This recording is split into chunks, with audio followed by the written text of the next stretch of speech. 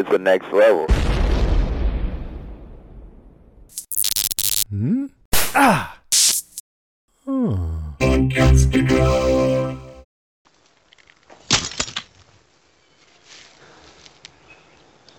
Go ahead. Pick it up. I deserve it.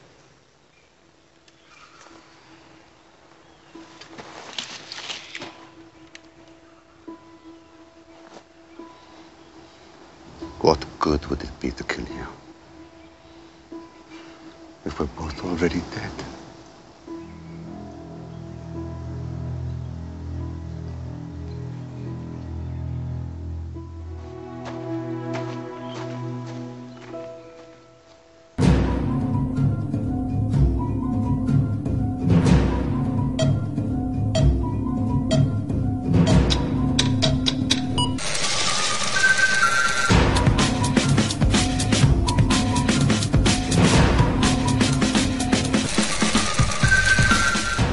Welcome everyone into another episode of We Have to Go Back, Lost Revisited from the Next Level Podcast Network. I am Ben Beck. And from the Podcastica Network, I am Kristen Howell. Today we are covering Season 2, Episode 8, Collision. And this is where... rightful to the name, too. I mean, we always try and figure out how the name kind of plays into the episode, and there's no question about it this time. This is a collision of two forces coming together by the end with some serious dynamics that we're going to dive into as we break the episode down a little bit. But just so you know the format, this is a spoiler-full podcast, as we will be talking about spoilers from past episodes as well as future episodes as we break down the episode. And say episode one more time. Episode. This is going to be a good episode, breaking down the episode. Of this episode. Perfect. Makes sense. Yeah, so this is, I think, the point in the season where things have already been good so far, but I think now we're going full-fledged into... This is pretty much the prequel to Before Meeting the Others. And once we meet the others, it's nonstop till the end of the season. Yeah, I would say so. I love this episode. I love Ana Lucia's entire introduction from the moment that we see her in the first episode of season 1 until the end of her character. She's always been kind of a favorite character of mine just because she's so complicated and she's so misunderstood and she's so fierce. So it's nice to revisit her character and see her again and just, get to talk about her and analyze her more than I have, in the past. So it's fun. Yeah. So with that being said, let's jump into our top 5 points for the episode, and I'll kick it off to you as I usually do, and let you get us started. So my number 5 my first point is one word, and that's cutlets. Cutlets. Abraham. I was so excited to see Cutlets, especially because I am a huge Southland fan. I don't know if you ever watched that show, but he played an LA cop on that show as well. And it was really nice to see him in a cop uniform on patrol playing that character that I really loved so much in Southland. So it was a nice reminder of the fact that Cutlets is everywhere if you look for him. Like, Walking Dead Michael Cudlitz said on The Talking Dead after his very first episode as Abraham, he said that he almost didn't get the part because they thought that his face was too recognizable to be on the show. And I was like, no, that's silly. That's crazy. And then I realized, oh my gosh, he's really kind of been in everything. He's been in Friends. He's been in Lost. He was amazing in Band of Brothers. He was wonderful in Southland. I guess he's in a comedy now. So it was just nice to see him. And he gave, Steve Brown gave us a message. Did you read that message? About Cudlets? I know he sent the message, and I know I read it, but I can't remember what it said. Well, he mentioned, and I thought that was great because I caught it, but I didn't catch it in the fact that it linked him with Abraham, is that he called Ana Lucia A.L. So he didn't call her by her regular name. He had a nickname for her. Well, like he always has nicknames. I don't know if that's necessarily a connection to Walking No, it's Dead, not a but- connection, but it was just a cute little happenstance Oh, thing. okay. All right. No, yeah, I didn't even really pick up on that, to be honest with you. But I know this isn't the last time we see him either. We see him again, I think, in, I want to say, season 4. I could be off, but we do get him in a flashback again a little bit later. That's wonderful because I love Michael Cudlitz, and I just thought he was worth mentioning as one of my points because No. I love him so much. And I think I think that is a great mention because you're right. He always does seem to play either like the law enforcement or military kind of roles. Yeah. Well, he has like that square face. Yeah. Like he looks like a cube.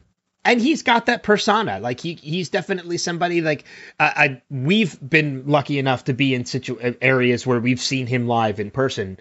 And he kind of does. He even is as a regular person, he kind of comes across that way.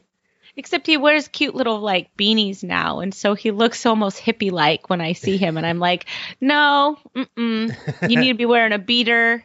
You need like a big haircut, and I don't know. So, Well, anyways, I it was think good to see Cudlitz. I think he's clean shaven now too. Oh, I think you're right. In Which the is weird. in the show, The Kids Are All Right is the show that he's in now. Yeah, I'm actually looking at an image. He's clean shaven now. That's crazy. So yeah, because we're so used to seeing him with at the very least a mustache. Yeah. But yeah, he's clean shaven now. But yeah, I agree with you. It was great seeing Cutlets pop up, and it's always great seeing him pop up in anything that we watch. Yeah, I love him. So yay, Cudlets. How about you? My number 5 is I'm going right into some heavy stuff with my number 5. Okay. And no, you know what? I'm not. I'm gonna lead off with this one because I know you and I talked a little bit about this one before we started recording, and I want to jump into this one just for fun. There's a particular moment in this episode where I had a thought. Well, I had many thoughts throughout the course of this episode, but one thought in particular was, Jack, you condescending bastard.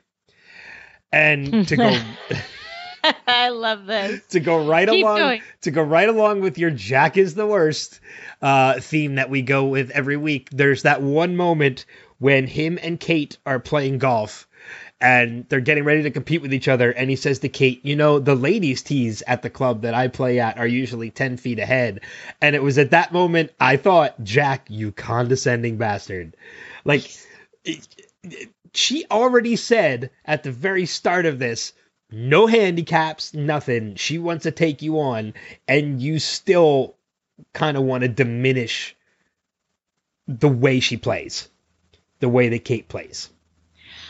Well, you know, and I just love it too because he's like, "Oh, you hooked it," you know, you and he's trying to give her like golfing tips, and she goes, "Oh, are you really good at this?" And he goes, "I'm a doctor." Like, I know what that means. It means that doctors play golf, and that's the cliche. But I mean, just the way he said it, I'm like, ugh, nobody could be better than me. I'm the best. And then he gets all like bent out of shape a little bit later when she's talking to Sawyer and gets him to take the pill. Like, "Oh, we didn't learn that in med school." And I'm like, "You mean bedside manner? You didn't learn bedside manner? Because yours sucks." Well, hasn't he already been told that his bedside manner sucks? Yes. Like more than once. Yeah. I mean, like, there's that one, I think it's Hurley's. Like, what's that thing what's that thing called when you're nice to people? A bedside manner? Yeah, yours sucks, dude. Yeah. It's the best.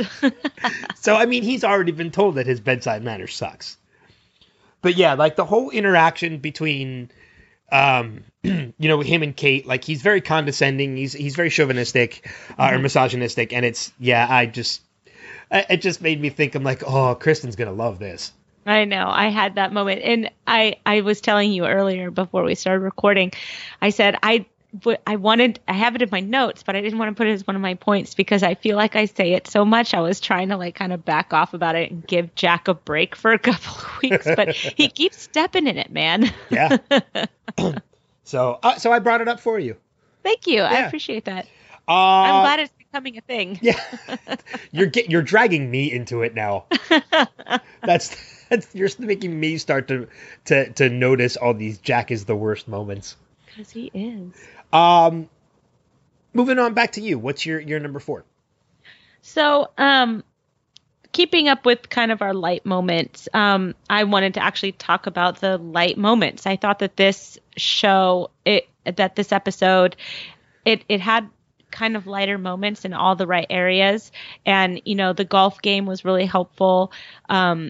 Rose giving Jack some mango, talking about it helps your constitution. Just because you're excited doesn't mean you have to talk with your mouth full. I know. It was so cute. So it was really nice just to have like a little break from the grief and the murder and everything that was happening. Sawyer almost dying. And so it was nice to smile and chuckle a couple of times in the episode. I particularly liked it when Hurley was betting on with his money again, and Charlie said, "Oh yeah, $. And Hurley's like $156 million. Like, get it right, buddy." Did he say that? Mm-hmm. I didn't hear that at all this episode.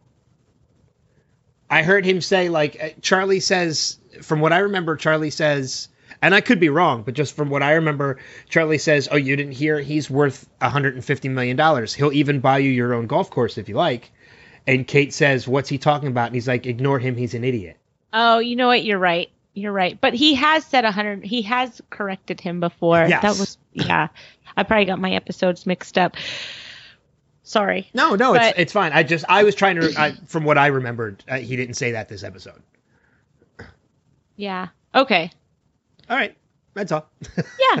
But it was nice. It was just really nice to have the lighter moments with that. And then, unfortunately, I think those are the only two, and it happened on the beach. Well, yeah, I mean, I think the golf game itself is a lighter moment at the same time. Mm-hmm. But that kind of leads into my number 4. Oh, cool. And what I was going to say with, going into the heavier stuff of the episode, this episode, man, that particular moment when Jack kind of hits it into the woods, him and Kate go into the woods for Jack to find the ball, and Echo comes out of the woods with Sawyer on his shoulders, a dying Sawyer on his shoulders. There is nothing more than that moment right there to show the dynamic of these two different groups of survivors. You have one man who is literally from one group carrying somebody who is dying, fighting to survive on his back. And on the other side, you have the other group of survivors who are playing golf. Like, yeah, there's no more bigger scene in this episode to show the dynamic of the way these two groups have survived than this particular scene right here. Yeah, you know what? I was struck by that as well. And we'll talk about this, as I'm sure this is probably our number ones later. But when Jin and Bernard and Libby were coming out of the woods and onto the beach, or out of the jungle and onto the beach, and they looked, just haggard and ripped up and dirty and just down. And then like this flood of like 40 people go to join them. That had to have been very jarring for Bernard and Libby, who have had to survive and have watched their entire group disappear over the course of 48 days, 50 days at this point. Well, I mean, you're right. That is my number 1. Is that the? But I'm just talking about the dynamic between the two groups right now. Okay, yeah, we can revisit that as we get closer to the end.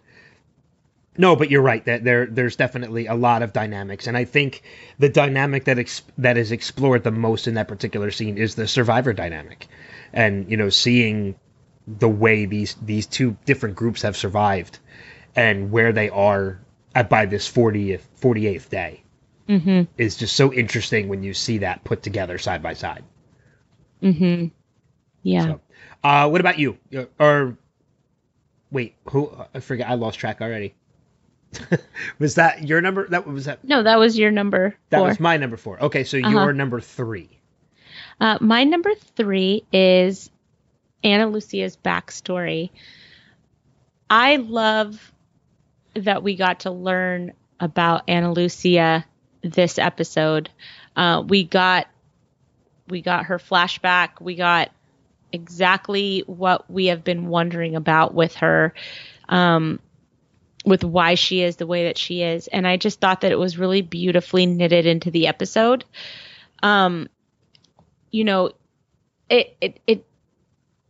It struck me as I'm watching the episode, it was really strange to see, she was just so helpless. She was helpless in this like desperate attempt to retain control of her group after killing Shannon by accident.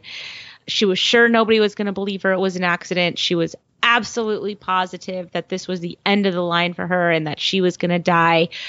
And she goes into kind of her cop mentality by she restrains Sayid. She negotiates with Michael saying, this is what I want. She did her I want my helicopter speech. And then she is just sitting there pacing with the gun. And it reminded me of when somebody's in over their heads during like a heist in a movie, right? And you have the person that's like up against the wall and they're just freaking out because they know that they're up against the wall. And so they're making crazy demands. They're asking people to do crazy things. They're waving a gun around. They're acting crazy. And then at the end, when it's just her and Sayid and they're talking to each other, and she explains kind of she was a cop and she tells her story about how when she got shot, and it kind of occurred to me that because she exacted her own revenge on the person that assaulted her or that shot her, that she was sure that she was going to get the same retaliation from the same offense. Yeah. So she was going into self-preservation mode. And I think that it jarred her to hear Sayid talk about the fact that, he used to, what he used to do before the island and how he feels like he is too already dead. Cause she said, I don't feel anything. I feel already dead. And when he says, well, what happened to the man who shot you? Instead of hearing about it from Ana Lucia, we got to flash back and actually see what happens. And then it's the big reveal that she was pregnant, which then that ties into why she keeps asking people, because she's done this more than once. Do you have kids? Like, it's a real, I still can't figure out why she keeps asking people, do you have kids? Like, Sayid hits the nail on the head. He goes, why does that matter? Why are you asking me if I have kids? Especially in this situation, in a situation like this where nobody has any of their family members with them. Well, except for, the few spouses that we have on the island. But I just loved learning about Ana Lucia. I loved seeing kind of why she is the way that she is, learning that she's an LA cop, learning that she was shot. Her mom was a captain. She still has something to prove to other people. I don't know. What do you think about Ana Lucia's backstory? No, I agree with you. It's very intriguing to see everything play out. And one of the notes that I made when it came to Ana Lucia's backstory, and this isn't one of my top 5 points, just a note that I made is that we talked a little bit last week about the dynamic of leadership, when it comes to Jack versus Ana Lucia and if the roles were reversed and such. But one thing I think I really did notice this time around is just like Jack, there's a huge similarity with Ana Lucia in that these are two people who have been either thrust or taken upon themselves the leadership role, who are definitely dealing with family issues at home. We have the big dynamic of Jack and his father and, trying to get approval of his father and such. But we also have a big dynamic this time around with Ana Lucia and her mother. So it's almost like a mirror of Jack a little bit. Wow, that's really interesting. I didn't put that together, but that's totally true. Yeah. Yeah. So, I mean, there's a big dynamic there of that, they have that dynamic of issues with a parental unit, Jack and his father, Ana Lucia and her mother. And it's almost, And not only that, but another big comparison to that too, that I'm just realizing now, is that this isn't just a issue with a parental unit. This is an issue with a parental unit who works in the same field and is technically above them. Jack Shephard's father, Christian Shephard, is a more veteran doctor than Jack. And Ana Lucia's mother is a more veteran law enforcement officer than Ana Lucia. They are mirrors of each other. They are, but in Jack's defense, I can't believe I'm saying that. In Jack's defense, he was better than his father. Oh yeah, I agree with that. I'm just saying in the family dynamic, they mirror each other. Right, and I would be interested to know, and I'm so glad that I forget the outcome of this, of the after effect of after she shot Jason, I think is his name. Yes, Jason. Yeah. So I'll be interested to revisit that, because I didn't look ahead, I didn't watch ahead, I didn't read ahead, nothing like that. So I want to keep that part a surprise, since I forgot it apparently. But that's crazy that you brought that up, because it's totally true, and it's another point to their mirror as leaders, and kind of their characters and what they've been put up against and what they've survived. And they really are, the writers really seem to be trying to put these two characters together. Yeah. And I wonder if she would have stayed on the show, if that was going to end up being the direction. I want to think that she would, if things didn't happen in her personal life that caused her to be written off the show. I also am kind of a little interested now in the fact that when I looked at Cutlett's listings of how many times he's been on the show, he shows up once in 2003, which is the current season, or 2005, and then he shows up again in 2008, which again is a couple seasons later.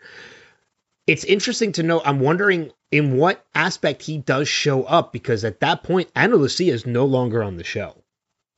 Unless she comes back. Well, we do see her again, but it's not until the final season. So I'm wondering in what it's a complete mystery to me now in what aspect Michael Cutlett's character does show back up on the show. Possibly in another person's flashback. Probably. Yeah, that's what I would think. I wouldn't be surprised. I mean, it was Sydney to LA flight, so I don't know. That'll be interesting to see, because I forget too. Yeah. But I like that. I like forgetting. I like it that I still get to experience some surprises. Yeah, I do too. And it seems funny that we've watched through the show a number of times and we still pick up new things almost every episode. Mm-hmm. So. I mean, after doing this podcast, I probably will know it backwards and forwards. Yeah, that's true. Because I mean, we're technically going through 2 watches of the show by the time we're done with this podcast, or by the time we're done with Lost on this podcast, we'll have watched every episode 2 more times. Mm-hmm. So we'll have technically gone through 2 more watches of every episode by the time we wrap with Lost. It's fun. Yeah. Mm-hmm. So my number 3, and this is something else that I thought of too, as I was watching this episode, and I want to explore a little bit and talk about the Jack, Kate, and Sawyer dynamic, and the triangle of these 3 characters. Because at this point in time, and we already know the result, as a first-time viewer, I don't remember if this was I don't think I was analyzing it as much as I was the first time, so I didn't have this thought now. But if I was a first-time viewer now, I would think that by this point, you would kind of have to realize that they play these 3 characters off of one another. Like, is Kate going to end up with Jack? Is Sawyer going to end up with Kate? You know, I don't think anybody's questioning whether Jack's going to end up with Sawyer. But, to make it a full triangle. But they kind of play Kate in the middle between these 2 characters. And it seems like every time they're inching on setting something up with one of them, a la Kate and Jack this episode, one of the other ones comes back. So just as these 2 characters are starting to get comfortable, they're getting flirty, they're playing golf, they're getting lighthearted about everything, in comes Sawyer near death. you kind of, and this plays out throughout the rest of this series. So you kind of have to realize that, and this is a spoiler going to the end, none of these characters end up together in the end. Jack doesn't end up with Kate. Sawyer doesn't end up with Kate. And you kind of have to, we're already starting to see the early comings of that. These three characters are doomed to never be together. Now, there are time periods when they do, but they're short. So it's, it's very interesting. I just think it's interesting to see how this is already starting to play out. So are you team Sawyer or are you team Jack? Oh, God. That's a tough When it question. comes to Kate, not as a character, but just when it comes to Kate. I think upon my first time watching, I was team Jack. But I think in retrospect and watching everything and seeing character dynamics play out, I'd want to say team Sawyer. But at the same time, the Sawyer and Juliet dynamic was so much stronger. So good. It was so good. Like, you found in these two characters that you would have never thought would have ever been together, when they end up together, plays off so well. So as much as of what I know of the characters now, I kind of feel like I want to say Sawyer, but knowing what I know of the future of Sawyer and Juliet when we get introduced to her, I don't want to say Sawyer because I like that dynamic so much better than him and Kate. What about you? Are you team Sawyer or team Jack when it comes to Kate? Yeah, I would have to say that I was very much for Kate and Sawyer. But that was just because, I've always liked the ones that are harder to reach, the ones that, are kind of like the bad boy, but not really, the pretend bad boy, who I think that's always been Sawyer. Like, Sawyer puts on a really tough act, but he's very much not that guy. And I think that was always a better match for Kate and her character. Jack wasn't nice to Kate. I mean, he just wasn't. And when he was, he still wasn't. I mean, that's proved just in their flirting, I mean, they're playing golf and it's more of like a peeing contest than it is just fun and flirty and light. Yeah. If you really look at the scene, I mean, and Kate, she has a lot of anger and hatred towards Sawyer in the beginning of it, but I think it's just because he's such a dick in the beginning. But once you really see who Sawyer is, and once he really starts to soften and relax into his role on the island, you see that he's just a much better person than Jack. And I'll probably catch a lot of flack for that, but whatever. There's something about Sawyer that's just infinitely better than Jack. Well, I mean, and if you catch flack for that, I'm going to be honest with you. I'm putting my opinion in the same way. I think when you compare these two characters, I mean, Jack definitely has a lot of great characteristics, and I know he definitely has a lot of negative characteristics too. I mean, he's very intelligent. He's a successful doctor. He's a misogynist. He's a jerk. He's condescending. He's a misogynist. Exactly.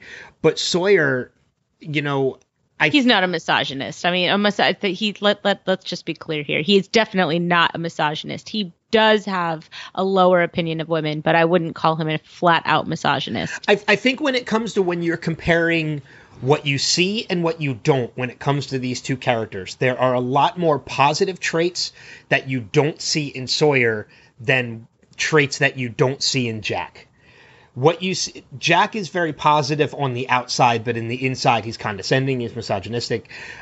He's kind of controlling at a lot of times and such.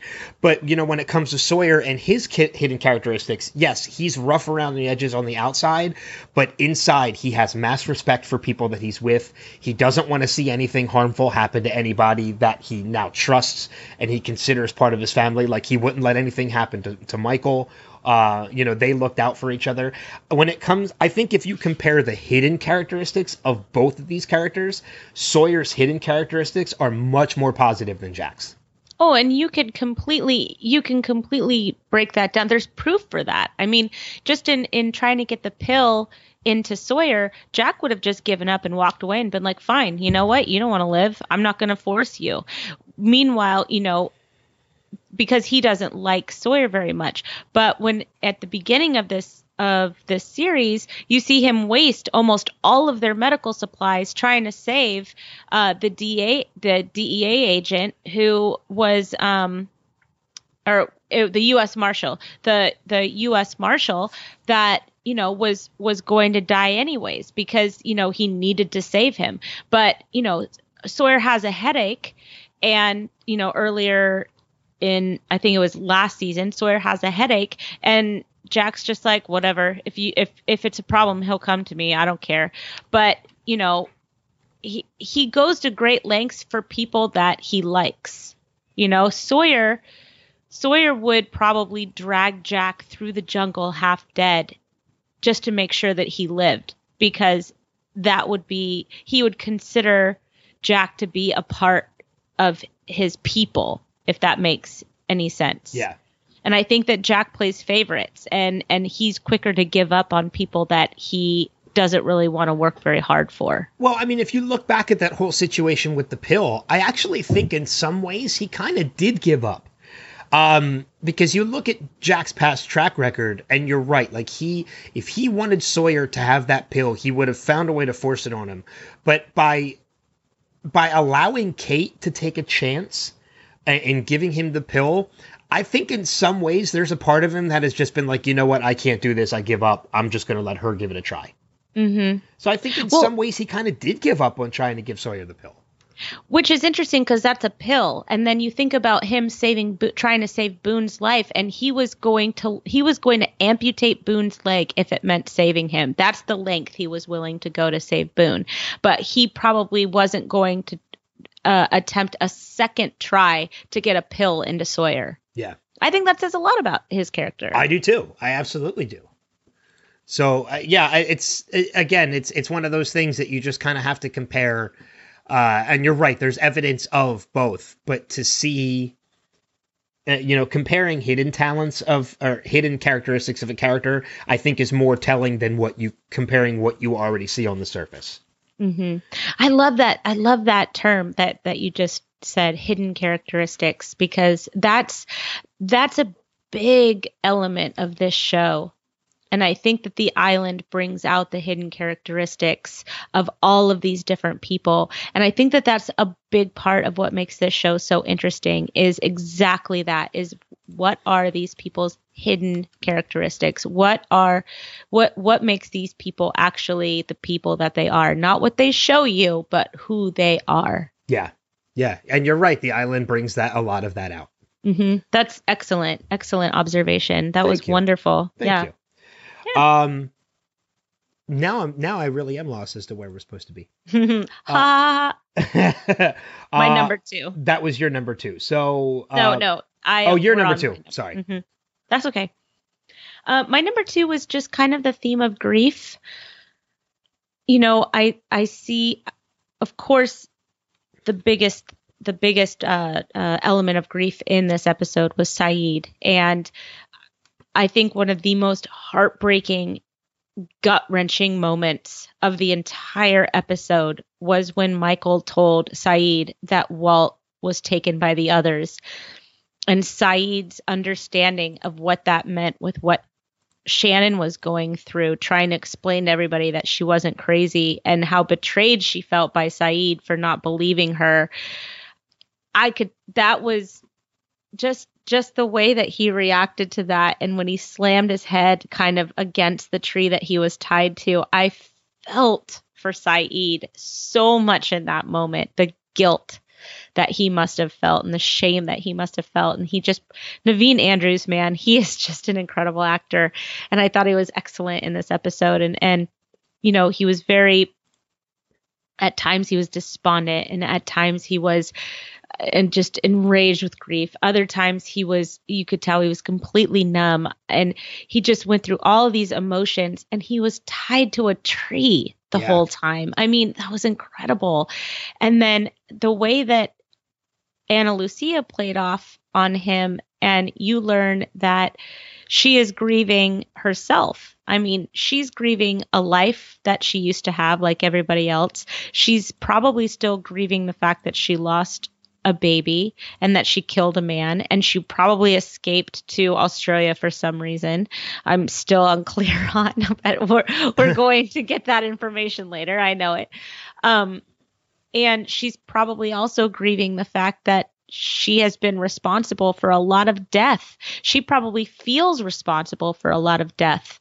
Her whole group is basically gone. She's got 5 people left in her group, and they've all turned on her. So she feels betrayed. She's going through her own grief. Saeed's going through his own grief. And watching the two of them interact with each other and speak to each other about kind of who they were off the island and who they are now, I thought it was really, really, really beautifully acted and beautifully written, and I loved it. No, I'm right there with you too. That's even one of the notes that I have too, is following that whole play out of events throughout the course of the episode, from, seeing Saeed, like a switch literally flip in Saeed, and him going after, just pulling the gun to go after Ana Lucia. Anger, that's right. You're right. That big fight. Yeah, I mean, and we see him really take Echo to task. Like, there's a point where he literally overtakes Echo before Echo takes him back. So for somebody like Saeed, who, yes, he is military trained, but he loses some in size to Echo. And Echo, I mean, you're talking somebody who's military trained to somebody who has beaten people for a living in Echo. Mm-hmm. They are evenly matched when it comes to skill. When it comes to size, Echo has it on him. Mm-hmm. But to see that anger in Saeed and Saeed kind of overtake him, yeah, he's pissed at this point. He was feral. Yeah. He became feral. Oh, feral's a great word for that. I forgot about that opening fight. What a fight that was too. I mean, talk about it just pure adrenaline, probably, and anger, all channeling as grief. Grief, man, it makes you do some wild things. I'm not gonna lie. It makes it just. There are points where you can be unrecognizable even to yourself. Yeah. Oh, yeah. Absolutely. I agree with that completely.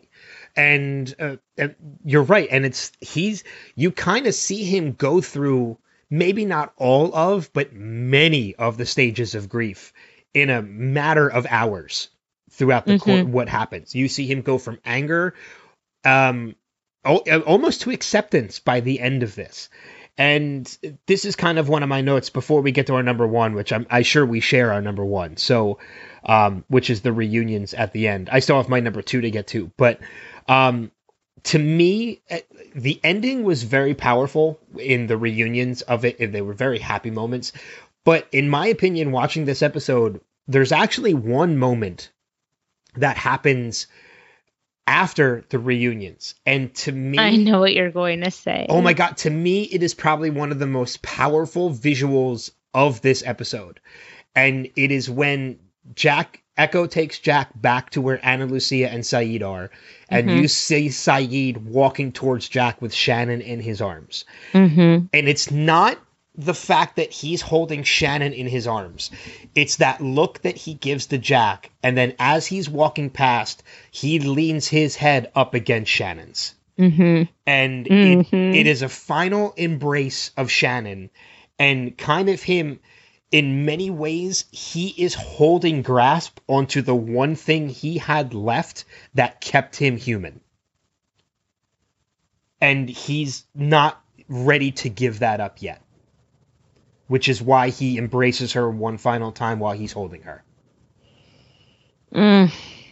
To me, that 5 seconds when he puts his head against Shannon's as he's walking past Jack, to me, that was the most powerful scene in this entire episode.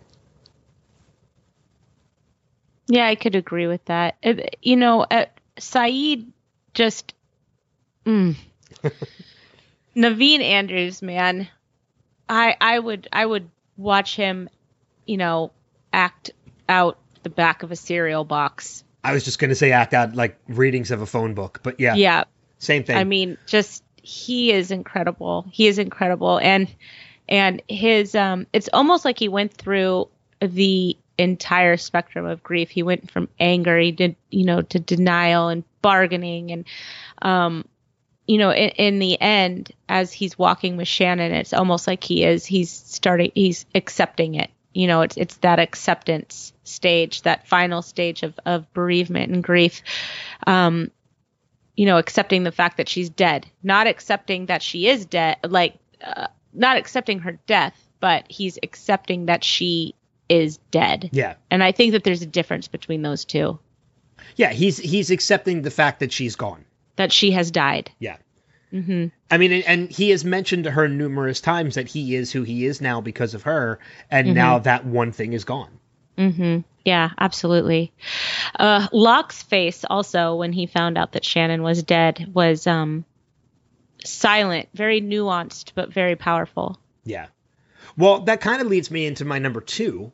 Okay. Because my number 2 is about Locke, but my number 2 is actually the meeting of Echo and Locke.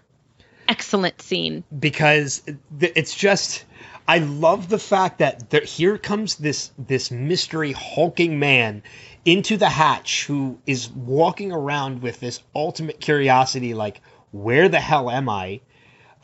Knowing it has something to do with where they've already been, because you see him looking at the Dharma logo. And then we just get this moment with Locke stepping into the scene, and it's very simply, hello. And that's all it is. I love how accepting he is. He's just like, okay, this is happening now. That's great. Yeah, I mean, Hey. and I love what we get, because there is a great dynamic between the two of them that comes later. I don't know if it's next episode or 2 episodes from now, where it shows you yet again the comparisons of these two characters and how similar they are in being driven by faith.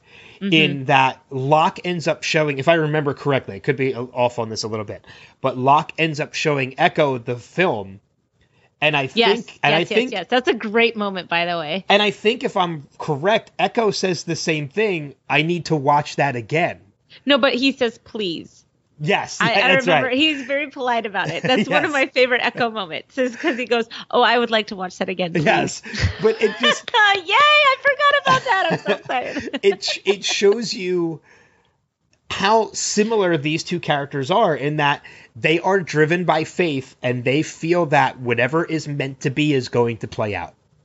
So they never question what's happening. They are just literally going with the flow of what it is. Mm-hmm. Which is why Echo is not surprised by Locke. Locke is not surprised by Echo. They both have those similar mentalities that they were meant to meet, so we're just going along with it. Yes, I think that their very first scene together was wonderful in the fact that their pauses weren't awkward. They were very almost comfortable. Locke says hello to him, not in an uncomfortable manner. It was in an accepting manner. Yeah. And Echo had refused to speak, and Locke understood it. I mean, I loved, which, is great.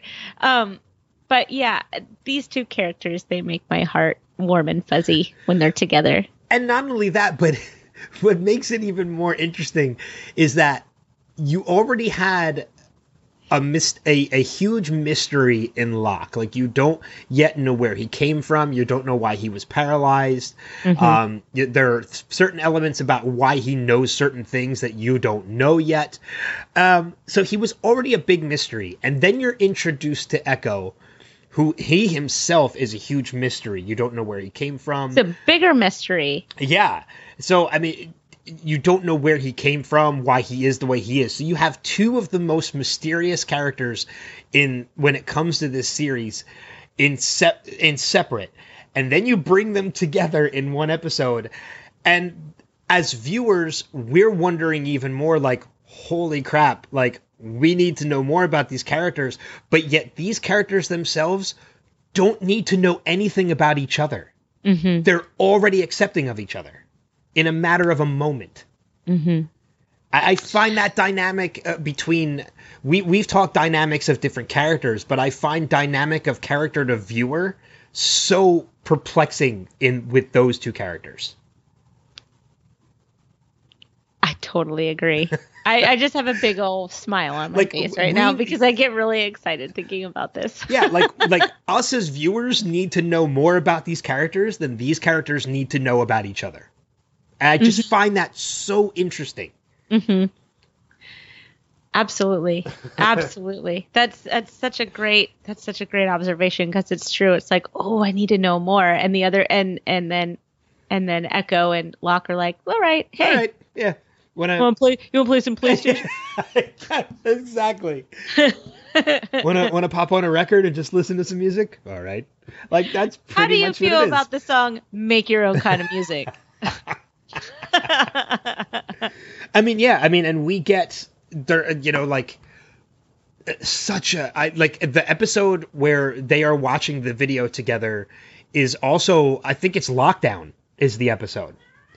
Because that's what actually happens in the episode. The hatch goes into lockdown. So if that's not scary. No, not at all. And these two characters are the only ones in. Okay, it's not called Lockdown. Oh yes, it is. It's called Lockdown. That's episode 17. So we're a little ways off from that one. I feel like they watched the video before that. Maybe they do. I don't remember. But yeah, episode 17 is a favorite of mine because of the fact that it's him and Echo locked in the hatch together in the bunker. So. And we're going to unlock Locke, so to say. Well, and his legs get locked down too. Oh God, I'm just looking ahead to a lot of these episodes. Well, don't stop looking. I know. Stay I gotta stop. Present. I gotta stop. Stay in the nap. One of the other notes I wanted to make too before kind of going back to something that you had said previously and something that we had mentioned at the top of the show, and this isn't my number one, but we talked about how the writers play with the title of the episode in comparison to what happens in the episode. And Collision, yes, does say a lot about the episode because we're seeing a collision of two groups of survivors come together. But there was actually a point where I had actually forgotten this was called Collision, and a part of me in the back of my mind kept thinking this was Abandoned, which was 2 episodes ago. Mm-hmm. And it would have played into this episode the same because that's exactly how Ana Lucia is feeling by the end of this. Mm-hmm. Everybody else has walked away. Bernard and Michael and Libby have left to go to the camp, and she's kind of abandoned in herself. I mean, and she even tells Libby before they leave, "I'm already alone." So, Abandoned is another one that would have played perfectly well into this episode. Mm-hmm. Yeah, I agree. I think that they had already started to abandon her in the episode Abandoned. So I think that that's good that it was there. I think that the introduction to Ana Lucia was so finely crafted. It's just a work of beauty, the way that they did it, with the other 48 days in between the shooting of Shannon, the before, the after, her being right down to her. The first time we see her since the plane is when they throw her into the tiger pit, just all of it for just the first, 8 episodes. We have gotten some wonderful, wonderful introduction to Ana Lucia. They really, really took their time with it and they wrote it out beautifully. It was beautifully fleshed out. It is such a shame that her character did not get to come to fruition the way that it probably was intended, because that is a huge introduction to a character. That's a lot of time that they spent introducing this character as carefully as they did. Yeah. I mean, we still get a number of episodes with Ana Lucia. I think there's still about... Not enough. No, I agree with you. But I think there's still about 8 more episodes with Ana Lucia before her fate is sealed. And funny enough, the title of the episode is What They Died For. But yeah, I agree with you. I think had her character been flushed out even more and she stuck around, she would have been such a dynamic addition to this cast that she probably, in all honesty, I think if done right, they could have made her. They could have put her in the position that Jack ends up in at the end. Yeah, I would agree with that. I really, really enjoyed her character, and I'm just glad that we're in the Ana Lucia days right now. Yeah, it's kind of tough for me though, because I still picture her character from the Fast and the Furious movies. I know, I love her in that too. As Letty. So even at one point, like when she grabs the gun after the whole scuffle with Sayid and Echo, and she starts screaming at them, I'm like, oh God, that's Letty. Like that's not Ana Lucia, that's Letty. But I'm glad she came back into that series too, and I think she's a fantastic actress. I think she's really good. Mm-hmm. I agree. But that leads us to, I'm going to say our shared number one. Reunions? Yes. The reunions at the end of this episode are, oh my God, like I got choked up. I watched these episodes back to back. I watched this episode and then I rewatched it again, back to back. And both times these reunions get to me. Mm-hmm. There were 5 of them. There were 5 of them? Well, Michael and Vincent. Yep. Rose and Bernard. Jin and Sun. Yep. Who were the other 2? Sawyer and Kate. Sawyer and Kate in the bed. You're right. And Jack and Ana Lucia. Oh, that's right. Because they did meet before they even got on the plane. Mm-hmm. So, which the closing image of that episode with Jack on one side of the screen and Ana Lucia on the other, it's the cover photo of this week's episode for sure. Which if you're listening, you already know that. And I've already taken the screen cap of it, so I already know I'm using it. But yeah, that's such a dynamic episode because they're 2 characters that have reunited, but they're still so far apart. And that speaks volumes. But are they, it's so funny to see them actually come face to face too, because I couldn't help watching this week think about our conversation from last week about what would have happened if the roles had been reversed, if Jack had been in the back and Ana Lucia would have been in the front, and how that would have worked out. Yeah. And I went back and I re-listened to that, and we both made a lot of good points about how that played out. And it made me keep thinking about it, like how things would have been different had the roles been reversed. Mm-hmm. Which is why I think Ana Lucia it's a shame that she gets such a bad rap and she's villainized almost immediately in the show. And I think they had the intention of doing that with her character having a redemption arc.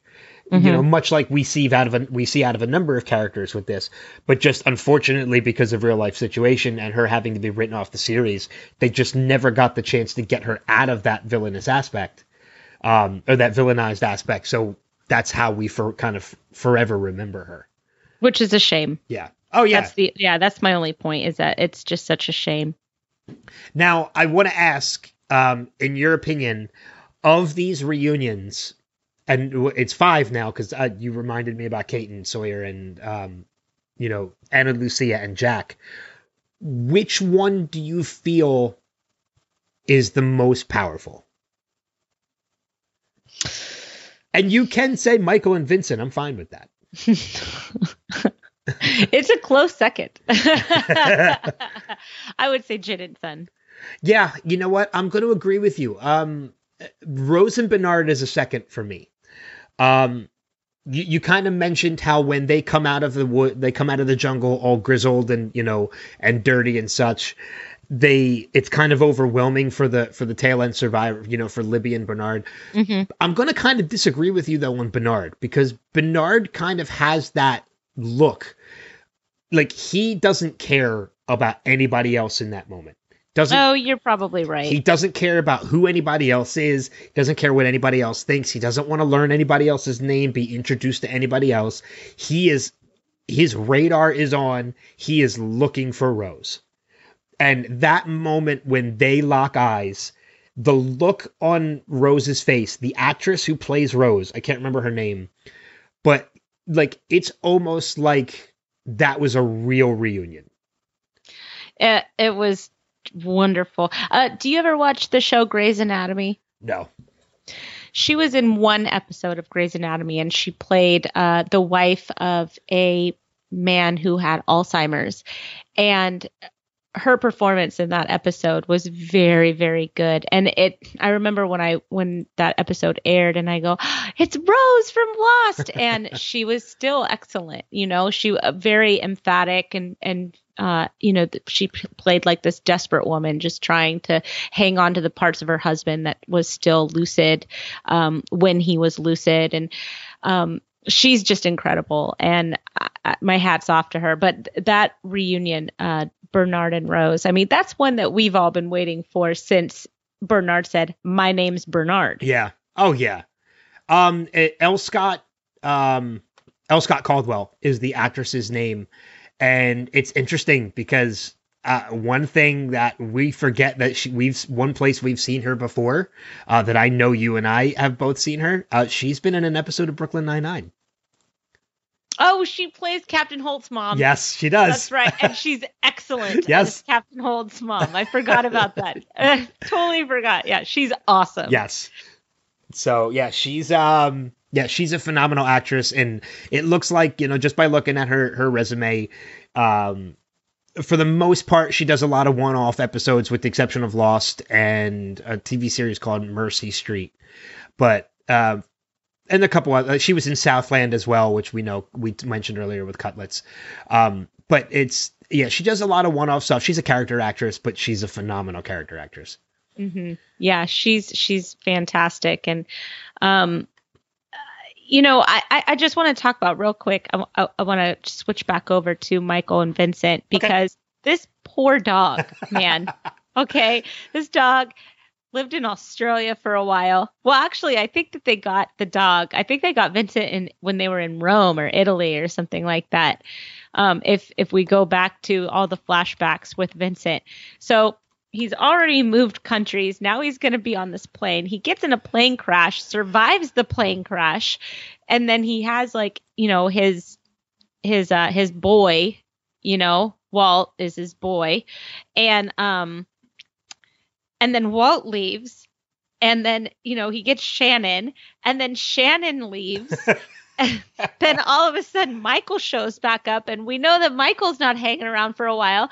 So it's just sucks. This poor dog is just like, when he runs up to Michael, I just couldn't help but feel just elated for this poor dog that's just doesn't have like a stability force in his life at all. But it's one of the things that's very interesting though. I mean, and we kind of talk about Vincent in light and take Vincent for granted, but Vincent in essence holds the same importance to Jack when it comes to this series, because Vincent and Jack are the first two characters that you see. And Vincent and Jack, when this series ends in the finale, are the last two characters that you see. Mm-hmm. They're together in the beginning, and they're together in the end. So, and you're right. There are moments where you completely forget about Vincent, and then all of a sudden he comes out of nowhere. Yeah, I just love that because, especially since, Michael was never really into, the dog anyways. Although, he did save the dog in Australia. He goes, oh, yeah, he said that you get to keep the dog. Yeah. Brian. It was Brian, right? Yeah. Was the stepfather. Yes. Brian said that you get to keep the dog. They basically stole that dog. Oh, yeah, they did. They totally stole the dog. And something tells me Brian is not going to fight them on it. No, Brian didn't care.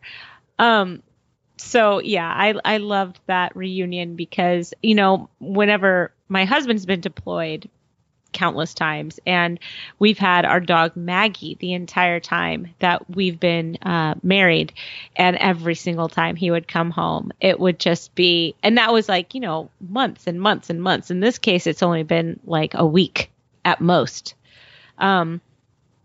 But the elation that a dog feels when they see their person again after a long period of time, it's just, there's nothing better. There's absolutely nothing better than a really happy dog. Yeah. So it was fun. And you're right. And poor Vincent for just, like, he gets passed around so much.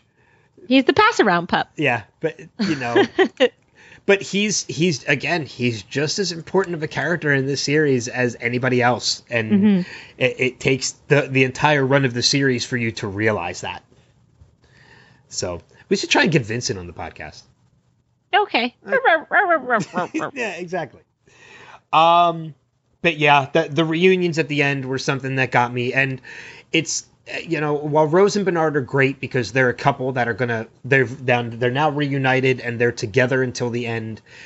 There's something very interesting in the dynamic of Jin and Sun reuniting, and at the same time almost heartbreaking because they're going to be separated again. Tragic. They are going to be separated again, and for even longer this next time. I know. Like oh God, they're such a fantastic dynamic couple, but they're so tragic at the same time. I know, but I love them. I know. They really are. And I'll say it again. They are probably, the more I think about it, I think of any television show on television, past and present, I think they are probably the most dynamic couple. They're definitely the best. So I really, really enjoy them, and I'm glad that they're reunited. Now we get to see the happy part of Jin and Sun for a while. Oh God, I know. It's going to be a real good time. Yeah, yeah, for a while at least. If the tent isn't rocking, don't come off it. That's all I gotta say. That's going to play an important part. All right, so that knocks it out for our top 5 points, and believe it or not, all the extra notes that I had, I threw into a lot of those conversations, so I don't have anything left. I don't know about you.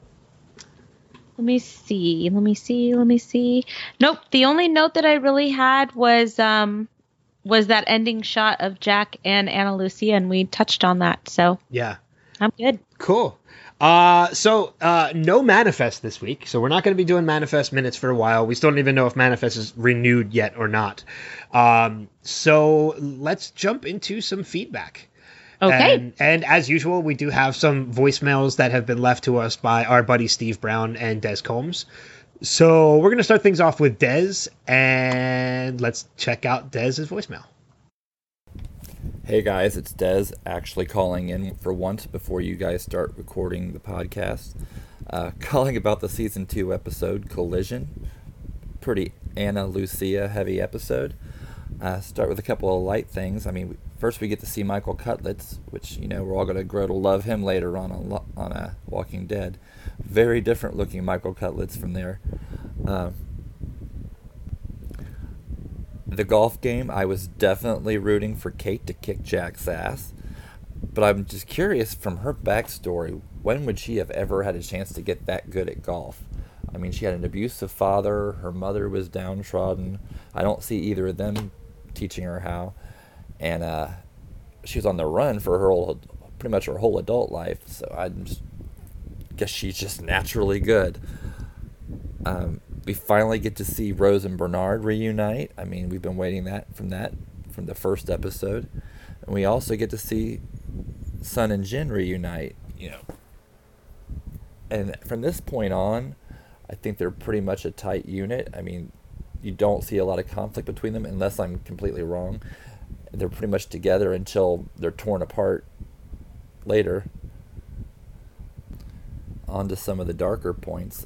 After the big fight between Sayid and Echo, everyone's pretty much just standing around staring at Ana Lucia because they all understood what happened, and she's in a very self-protective mode. But she's actually pointing the gun at everyone there, including the people that she's lived with for the last 48 days. And I understand she's in a very desperate situation, but she's behaving very unpolice-like in this. I mean, she's actually taken a hostage in Sayid and sending Michael out for her demands. And what I thought was really odd, when the other three leave, Libby, Jin, and Bernard, I would have thought that they would have taken Shana's body back to the camp instead of just leaving her there in the sand, because they don't know what's going to happen there with Sayid and Ana Lucia. And then we have Ana Lucia and Sayid trying to interrogate each other. We have the Iraqi torturer and the policewoman just trying to pump each other for information. I think Saeed definitely had the upper hand, even though he was tied up and she had weapons. And I'm sure, Kristen, that you were just relishing in the look on Jack's face at the end of the episode, where basically he's standing there having not a clue on what to do next. Okay, well, I'll see you guys later. Bye. He's so nice. I love Dez. It's funny to point out too. Thanks for the voicemail, Des. But he put in when he attached the voicemail to the email, his message in there is, "Do I really lisp this bad in real life?" And no, Des, you don't. I think it's just the way your voicemail came across that time. For some reason, it sounded like you did. But no, you don't lisp that way in real life. So, but yeah, Des, thanks for the voicemail. Yeah, thank you, Des. Always nice to hear from you. And he did. He got it in time. It sucks because last week he did send us feedback, but it came in after we had already recorded. Oh, so boo. we weren't able to use it. But we do have one more piece of feedback, and that is from our buddy Steve Brown. So let's go ahead and play that now. Hello, Kristen and Ben. This is Steve, and this is for Collision of Lost.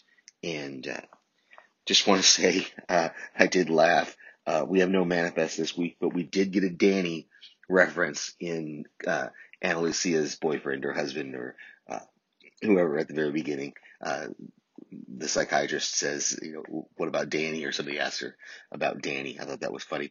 Her best move, was to tie up Saeed and to give him the situation time. As much as we hated to see that, much as I thought that was a bad move, as I rewatched the episode, I realized it really was probably the best thing because it gave every time to take that breath and for her and Saeed to talk. Whereas if she didn't, he might have just shot her and been done with it. And how big was that plane that 42F was in the front? We have some sympathy, here for Anna. We see that she was pregnant when she was shot by this bad guy. And then we see her at the end as well there getting her revenge. The return to the golf course was cool to see that back. And we have a Jack's the worst moment when they're talking about golf and he says, "Kate, I'm a doctor." Jeez, guy. Then he gets schooled. And loved seeing Cutlets. I had totally forgot that he cameoed on the show. So can't wait to hear what you guys thought. Talk to you later. I love Steve. Well done on the Danny reference. Yeah, right? I did not even put that together. I think that's awesome that he did put that together. The 42F comment, wasn't Ana Lucia in 42F? Yes. So, but she was in the tail end. So how is 42F in the front? It wasn't. Was Steve had said how big was the plane that 42F was in the front? Oh, then he must have had that mixed up by accident. Yeah, I think Ana Lucia was in 42F. Yeah, he was in, cheese dick first class probably. Cheese dick. Oh, if we were titling episodes, that would be the title of this episode. Episode 24, Cheese Dick. It just makes me think of Porch Dick now. I was going to say, not to be confused with Porch Dick. Oh, God. Thanks, Steve, for your voicemail. They're always great every time you send them to us every week. He's wonderful. So if you want to send us feedback, we definitely encourage you to do so, and there are multiple ways that you can do that. First, we are on Facebook at facebook.com/Lost Revisited. We are on Instagram at Lost Revisited Pod. You can email us at lostrevisited.pod@gmail.com. And if you'd like to leave a message, you can record yourself and send it to our email address or private messenger or DM on Instagram, DM on IG. Last but not least, of course, we encourage you to check out not just this podcast, which you already are, but every other podcast on both the Next Level and Podcastica networks, in which you've been very busy on Podcastica this week. I have, yes. There's a lot of my voice on Podcastica this week, which it can be a good thing or a bad thing, depending on, if you like my voice. But I got to guest host on Walking Dead Cast this week, and House Podcastica actually is coming out with 2 episodes this week to catch up to our schedule because we missed a week a couple weeks ago. So, and then with this one, that will be 4 podcasts. That's too much of me. No, I understand that that's way too much of me. There's no such thing as too much of you. Maybe for some people it is. I don't think so. I think we're good. All right. Well, that's kind. I still hold it to the fact that more people listen to this podcast for you than they do for me. So no, and I'm fine with it. I'm totally fine with it. They're listening. That's all that matters. Yeah. This is definitely a high point of the week. I have a lot of fun, and the hour prep time that we have before we even hit record, that's always fun too. But prep time, is it though? It's not. It's not prep at all. It's literally us just catching up for the week. I had trouble focusing the first couple minutes of the podcast because I was still trying to get the giggles out. Oh my gosh. Yeah. The laughing fit that we were in before we started recording. Oh my gosh. But yeah, as always, we thank you guys for checking out the podcast every week, checking out all the other podcasts on both podcast networks. Next week, episode 9 of season 2, What Kate Did. And I think, this is when we finally find out who exactly it was that she's responsible for killing. Mm-hmm. So it's going to be fun. Good episode. As long as Jack's not, He will be. Yep, every week. Don't worry. It's reliable. Yeah. But that is going to wrap it up for this episode of the podcast. I want to make a quick recommendation, if you don't mind, before we get out. Not at all. A lot of us that listen to this podcast and work on podcasting and stuff, there are a lot of TV shows that we all kind of have similar tastes in. And I just started watching a new one that a lot of people were kind of saying, you have to watch it. You have to watch it. And I just started it. And I'm only 3 episodes in, and I already agree. Why have I waited so long? There's a new series on Netflix called The Umbrella Academy. Oh yeah, that looks good. That I was hoping it was going to live up to everybody's hype because it was so overhyped, or it was so excessively hyped to me, and it has totally lived up to the hype. And I'm only 3 episodes in. Ellen Page is in that, isn't she? Yes, she is. Yeah. I want to see that. Yeah, it's very interesting dynamic between these characters, but I'm so intrigued and I can't wait to it's only 10 episodes, so I'm kind of pushing to get through it. Oh, cool. So if you have Netflix, I recommend checking it out. So I'm watching New Girl. I know you are because you keep trying to get me to watch it, and I'm going to. Yeah, I'm going New Girl and True Detective. That's what we're up to these days. I heard the finale of True Detective season 3 is horrible. No, come on, man. I'm just saying what I heard. Seen it. Well, stop. Oh, I won't be a bummer anymore. I won't be the angel of death, as some people have keyed me. There you go. See? Well, you are. I can't help it that all my posts in our Facebook group are of shows that get canceled. I can't help it. You can. Just stop posting it.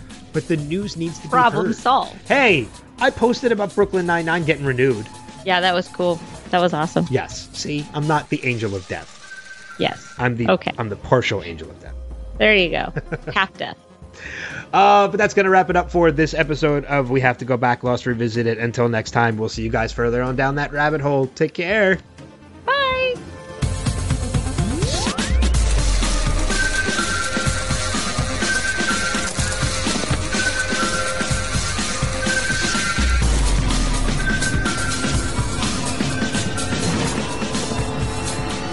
We have to go back, Kate. We have to go back!